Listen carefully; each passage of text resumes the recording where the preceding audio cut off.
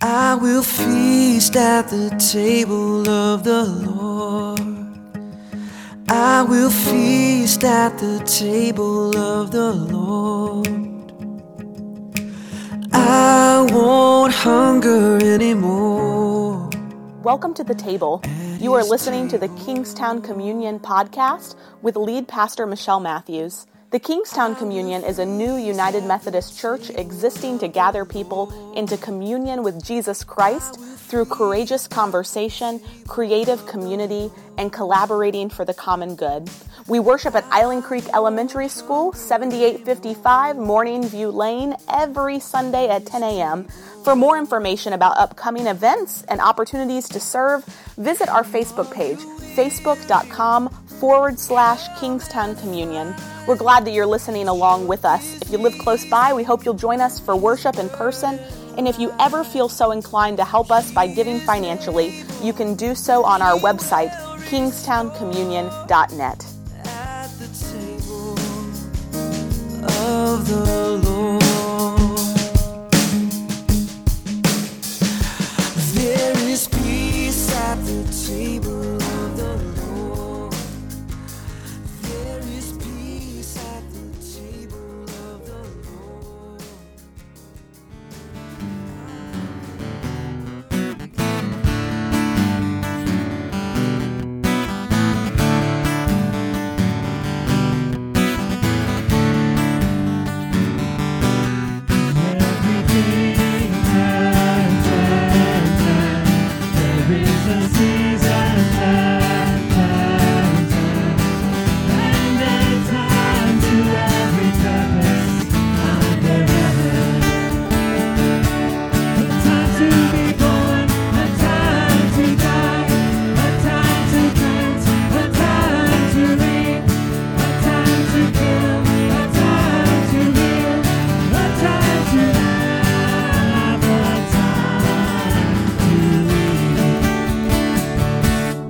To everything, turn, turn, turn. There is a season, turn, turn, turn. And a time to every purpose under heaven.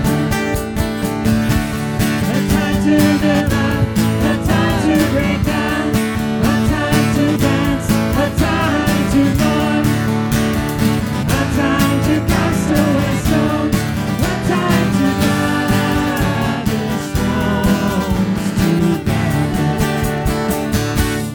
To everything, turn, turn, turn. There is a season, turn, turn, turn. And a time to every purpose under heaven. A time of love, a time of hate, a time of war, a time of peace, a time you may embrace, a time to leave it embracing. To everything, turn, turn, turn. There is a season, turn, turn, turn. And a time to every purpose under heaven. A time to gain, a time to lose, a time to mend, a time to sow, a time for love, a time for hate, a time for peace, I swear it's not too late.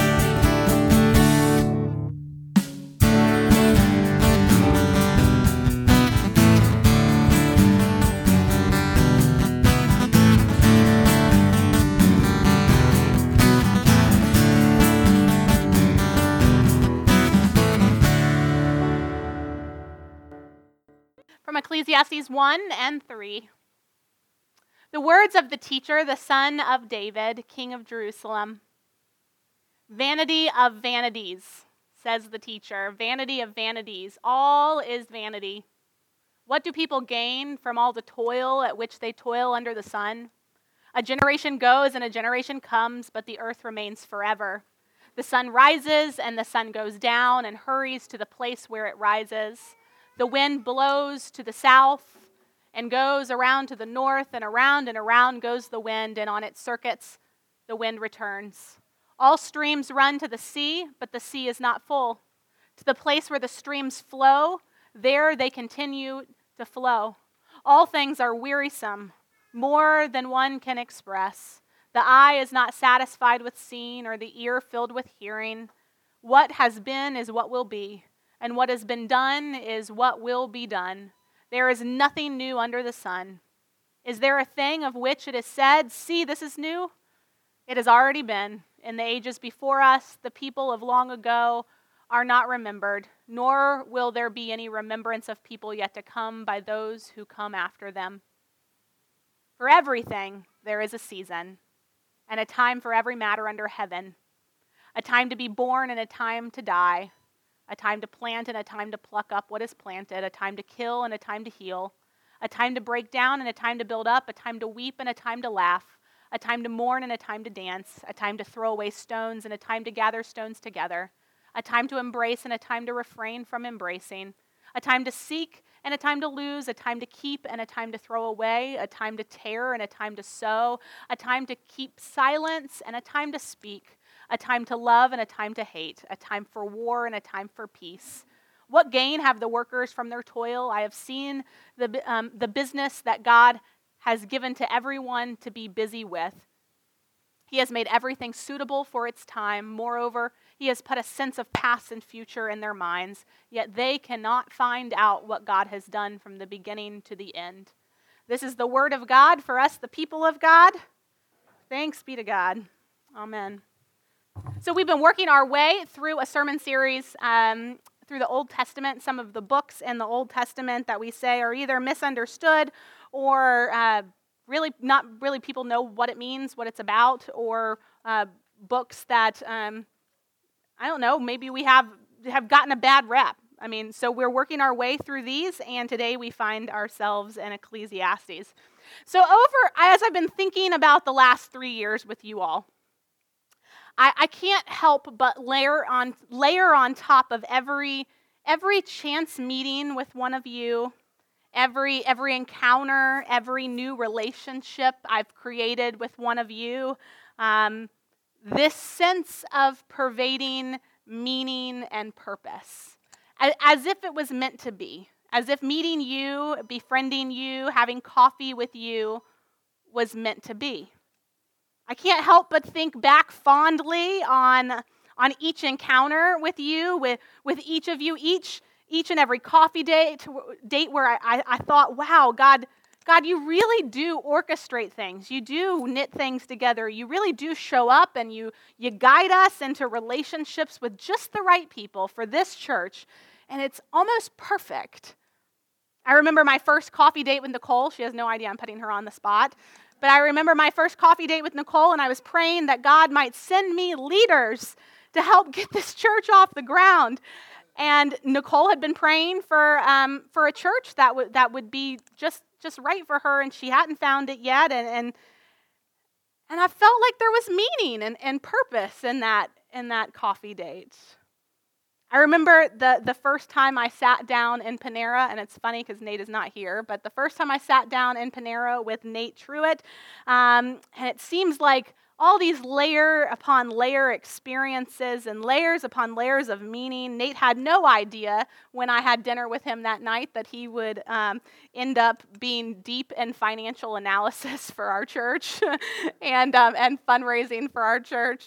Nate had no idea he'd eventually hold all the power to approve and not approve all purchases for Kingstowne. I bet Nate had no idea that he would have all that power. Layers upon layers upon layers of meaning. I think about, Betty Lynn doesn't know I'm about to put her on the spot. I think about Betty Lynn and the first time she came to worship with us at Null's Easter service, right? And it just seems like it was right. It felt like that moment was the right time to receive a postcard, to try something out that was new, and she's. I don't think she's like perfect attendance here at Kingstowne. And then I think of Barbara and Mike who wandered in to a Christmas at Knowles, right? I think of Barbara and Mike who wandered into a Christmas at Knowles, and they had seen other things we had been doing, but that one time was the right moment in life. That day was the right moment in life. It was what they needed. And there was meaning and there was purpose in that. I can't help but layer meaning and purpose onto every single relationship and every memory I have of this church from the very beginning. And God is certainly at work, Scripture says, to bring meaning together, right? To bring meaning of the people we meet and the pain we experience and the praises that we have in this life. Scripture says that there's truth in that. There's meaning in that. Until you read Ecclesiastes. You think every moment, every encounter is leading you to enlightenment about your life and about God? You think within every moment there's this layer upon layer of meaning and purpose, and that it's your duty to pay attention to God. It's your duty to pay attention and glean that meaning and that purpose out of what God is, what God's orchestrating, what God's setting up. You believe that God ordained you, shined light into your life to bring you to this moment now in your life, to this church now. The writer of Ecclesiastes does not. Vanity upon vanity. All is vanity. The other way you could translate that is all is meaningless. Another way you could translate that is all is vapor. It's as good as gone. What do people gain from all the toil and all the work, all of the leadership meetings and all of the retreats and all of the envisioning of this church from the very beginning? What do people gain from all of this? Do we gain meaning? Do we gain purpose? Ecclesiastes says we do not. Nothing. It's all meaningless. To find meaning, to search for meaning in any of it is like chasing the wind, the writer of Ecclesiastes says. So Ecclesiastes asks us to regroup a little bit. Maybe it's just all meaningless. Maybe you are here by accident right now. Maybe this is just going to turn into vapor.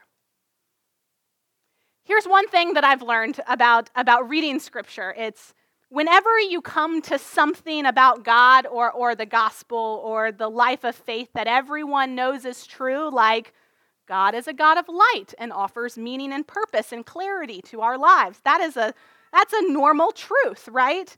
Every time you stumble across something that's true, it's a good step. It's a good step to take a step back from that kind of reverential crowd, that gaze that we just like ooh and awe about God.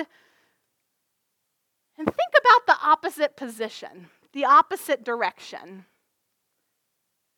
That's what the writer of Ecclesiastes masters. Because 9 times out of 10, there is something as true on the backside of that. Whatever that whole truth is that you've staked your life on, 9 times out of 10, there's something true on the other side of that too. For example, God is light. And in God, there is no darkness at all. We know this. One of my favorite hymns speaks to this. I want to walk in as a child of the light. I want to follow Jesus. The refrain goes, in him there is no darkness at all. The night and the day are both alike. The Lamb is the light of the city of God. Shine in my heart, Lord Jesus. I'm not saying it's not true. How could I? The Psalms are full of it. The Psalm says, the Lord is my light and my salvation, the fountain of life in whose light we see everything. Our favorite passages are full of this assertion that God is light. The people who walked in darkness have now seen a great light. Those who lived in a land of deep darkness, on them light has shined. The 4th Gospel's full of it. I am the light of the world.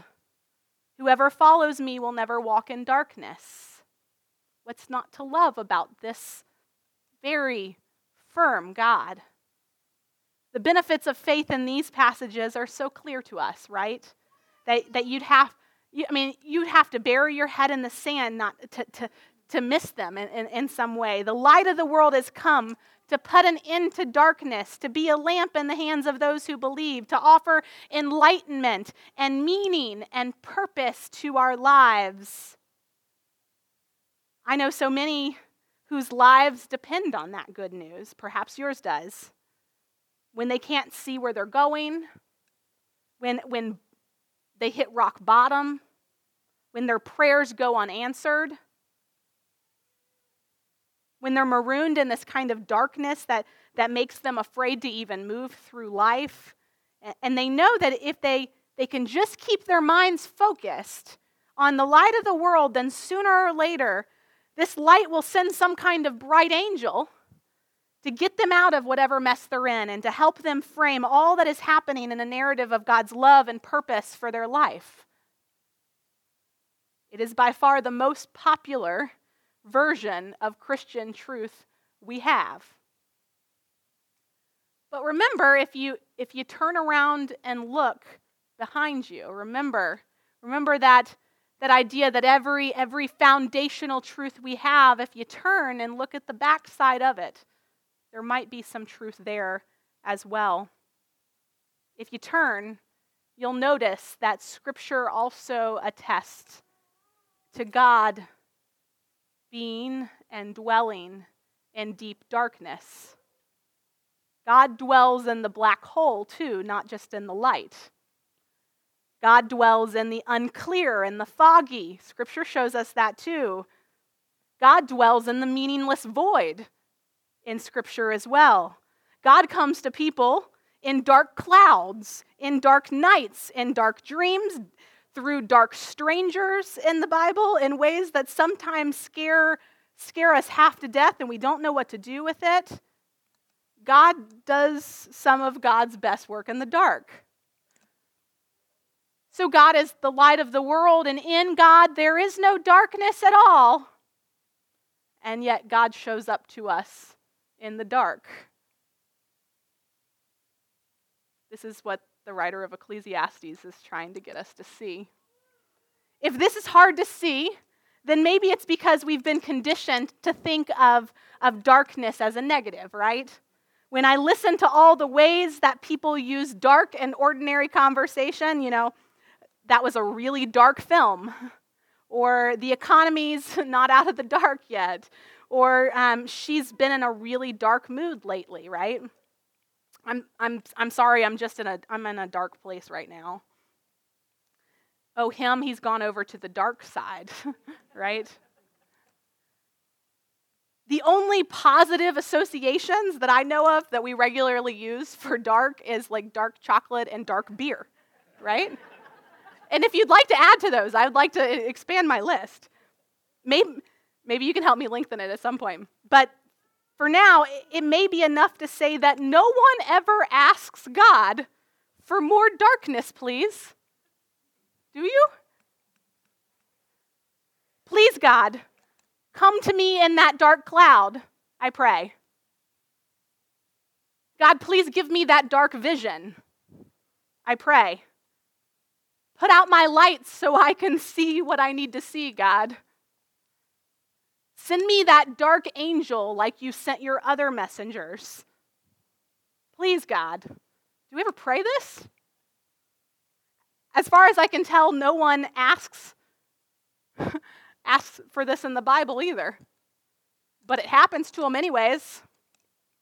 God comes to Abraham in the dark.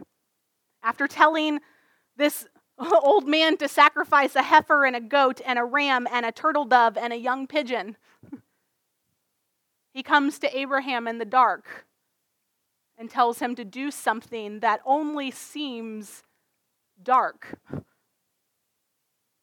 Kill his son. God comes to Jacob in the dark, not once but twice. The first time in a dream at the foot of a heavenly ladder, it says, and the second time on a riverbank where he wrestles with this dark angel, not just one, but three until morning. And it's somehow in the darkness that he finds light. Once you start noticing how many things happen at night in the Bible, this list grows fast. Jacob's son Joseph dreams at night. That he catches a Pharaoh's attention graduating from a dungeon to a palace in order to become a royal interpreter of dark dreams. The exodus from Egypt happens at night. God parts the Red Sea at night. Manna falls from the sky in the wilderness in the middle of the dark when no one knows what's happening and no one has any clarity of meaning and purpose to any of this. One of the heaviest clusters of darkness in the early books of the Bible has nothing to do with nighttime, however, but it comes about 3 moons into the wilderness story when the people who escaped from Egypt are camped at the Mount Sinai, and that's where God decides to enter into covenant with God's people. Once again in the dark, I'm going to come to you in a dense cloud, God says, a cloud where you can't see anything at all, you can't figure out meaning at all, you can barely make your way through this thing in order that the people may hear when I speak with you and so trust in me thereafter. God comes in a cloud and speaks to the people from inside a cloud, inside of the fogginess, inside of not knowing, not seeing, not being able to glean any meaning. The cloud sits on Sinai for days, flashing like there's a forest fire inside it. And when God calls Moses inside the cloud, Moses enters it and stays for 40 days, it says. 40 days in darkness, in cloudiness, and not having any idea, the foggiest clue what God is doing. The cloud, the void, the glory all go together. Not just then, but always. It's this truth about God that very few of us embrace.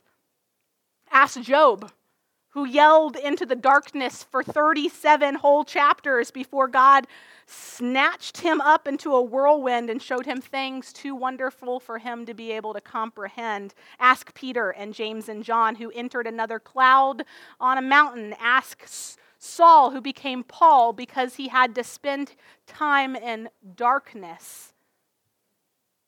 It's not a popular truth, but there it is. God is the light of the world, and in God no darkness exists, and yet God meets us in the darkness.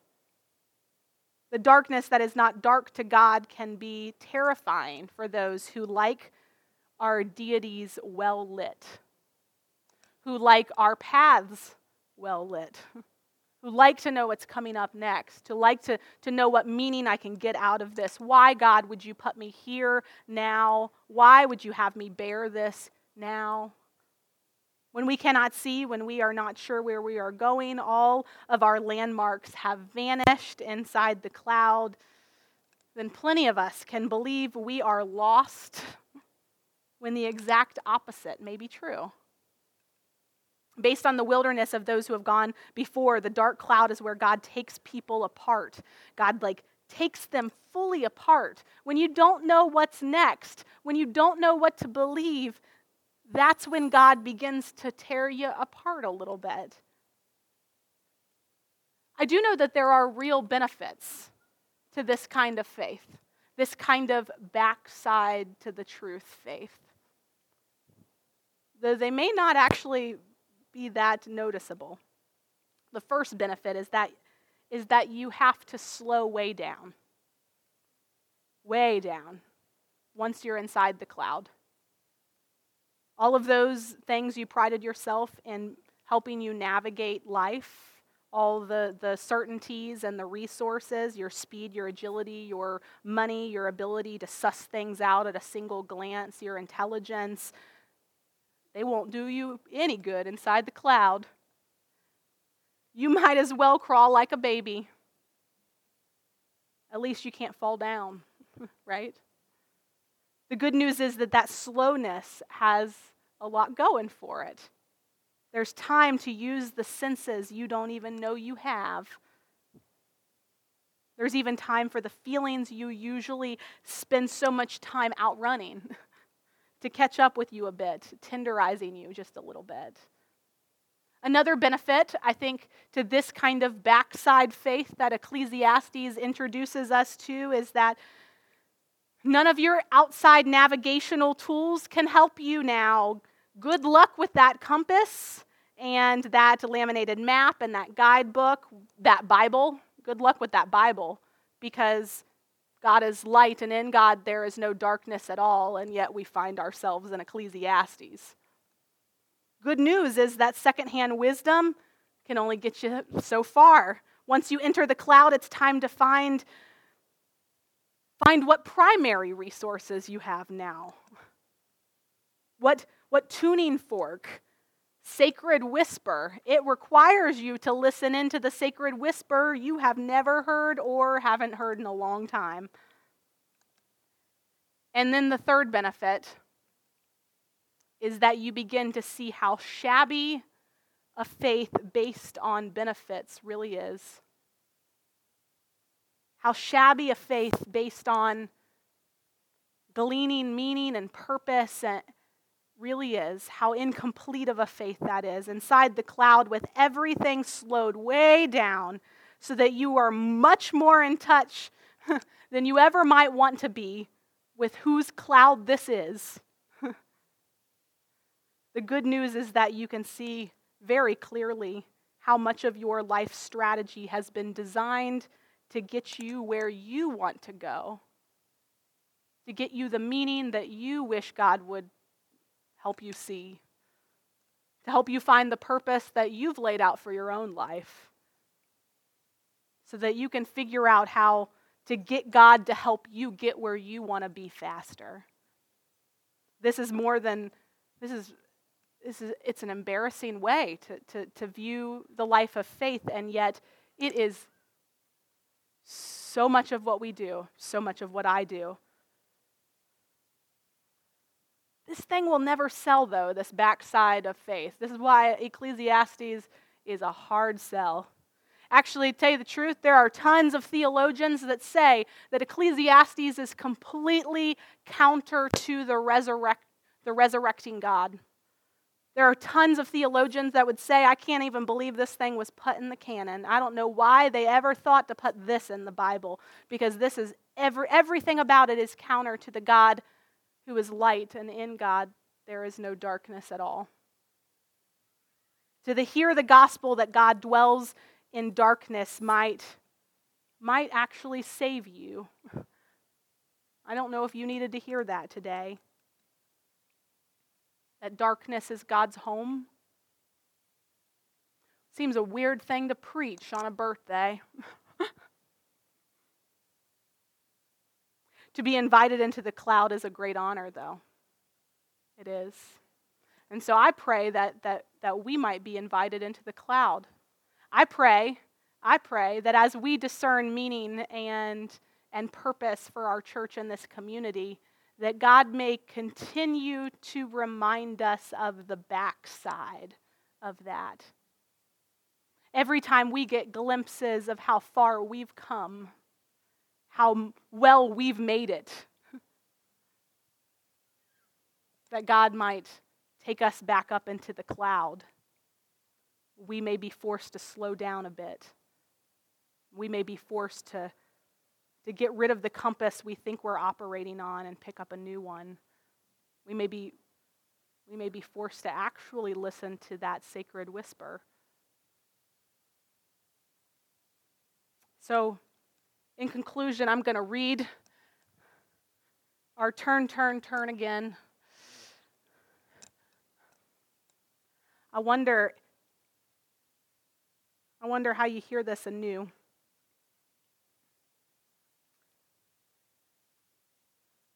This scripture has been preached at many a funeral, many a wedding too. Christian, thanks for not asking for this at your wedding. It's been preached at many, and it's a dark one, y'all. It's dark.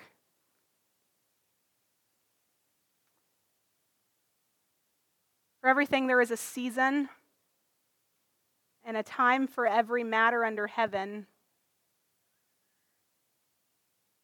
A time to be born and a time to die. A time to plant and a time to pluck up what is planted. A time to kill and a time to heal. A time to break down and a time to build up. A time to weep and a time to laugh. A time to mourn and a time to dance. A time to throw away stones and a time to gather stones together.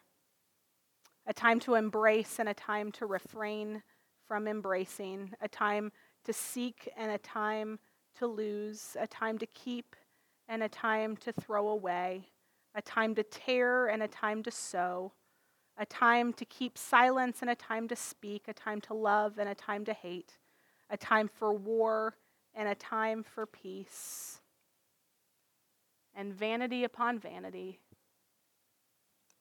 Whatever one of these you wish you had, whatever season you wish was upon you, it's meaningless because God's going to catch you up in that cloud. Tell you, whisper things to you you never thought you'd hear. It doesn't matter. That's what Ecclesiastes have to say. It doesn't matter. I wonder if that's good news or bad news for you today. I wonder how you're sitting with that. Would you pray with me?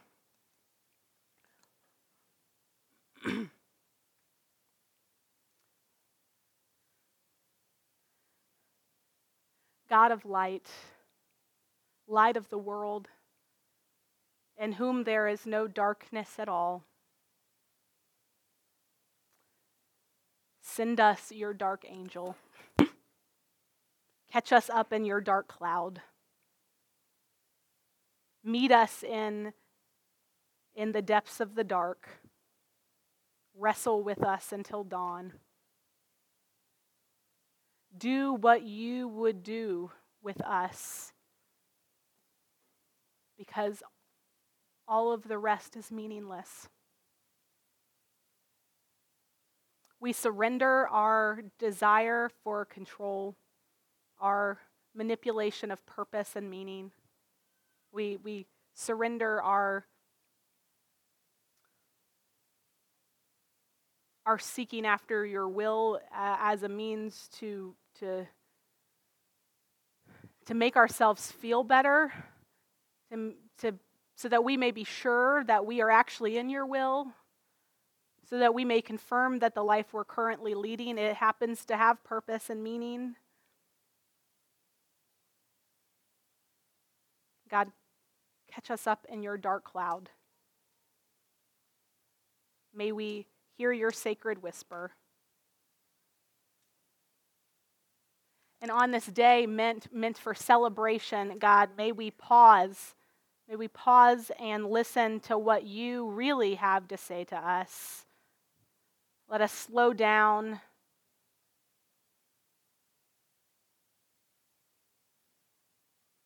We throw out our compass, God.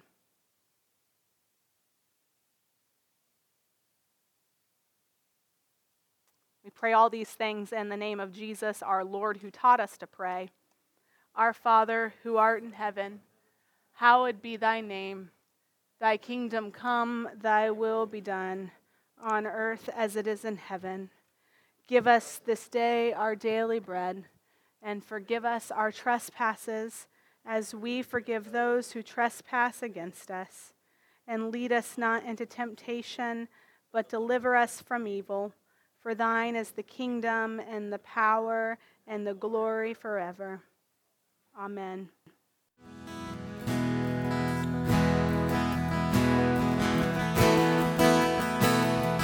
All the earth will shout. All the earth will shout your praise. Our hearts will cry. These bones will sing. Great are you, Lord.